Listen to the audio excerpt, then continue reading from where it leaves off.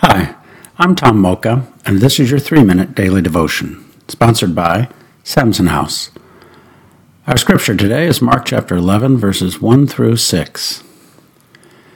As they approached Jerusalem and came to Bethphage and Bethany at the Mount of Olives, Jesus sent 2 of his disciples, saying to them, "Go to the village ahead of you, and just as you enter it, you will find a colt tied there, which no one has ever ridden. Untie it and bring it here. If anyone asks you, 'Why are you doing this?'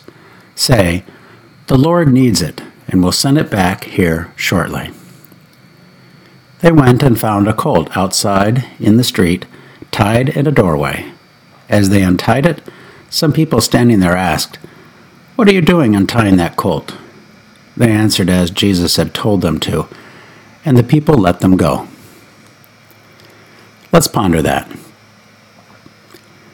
It's crunch time. From this point on, every step Jesus takes is one step closer to the cross. As he and his disciples get close to Jerusalem, they arrive at the Mount of Olives, and he sends 2 of his disciples ahead to find a colt to bring back. Jesus tells them exactly what will happen, and when they go, it happens just as he told them it would. So why a colt, and how did he know it would happen as it did? Matthew elaborates on this same scene to give us some insight. This took place to fulfill what was spoken through the prophet. "Say to daughter Zion, 'See, your king comes to you, gentle and riding on a donkey, and on a colt, the foal of a donkey.'" Zechariah 9:9. Jesus was fully aware of what was happening.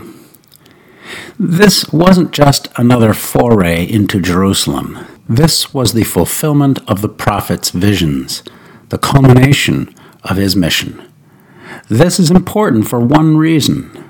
Jesus isn't part of history. He wasn't caught up in events. History is the script of his story. What we know as history happened according to his will. That can be said only of Jesus. How can we pray about that?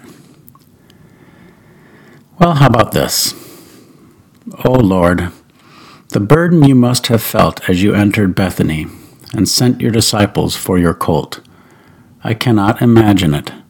Still, you walked toward the cross, step by step, for me. My heart at once breaks and is full of overflowing. Thank you, Lord. Thank you. Amen. And thank you for listening. Have a great day.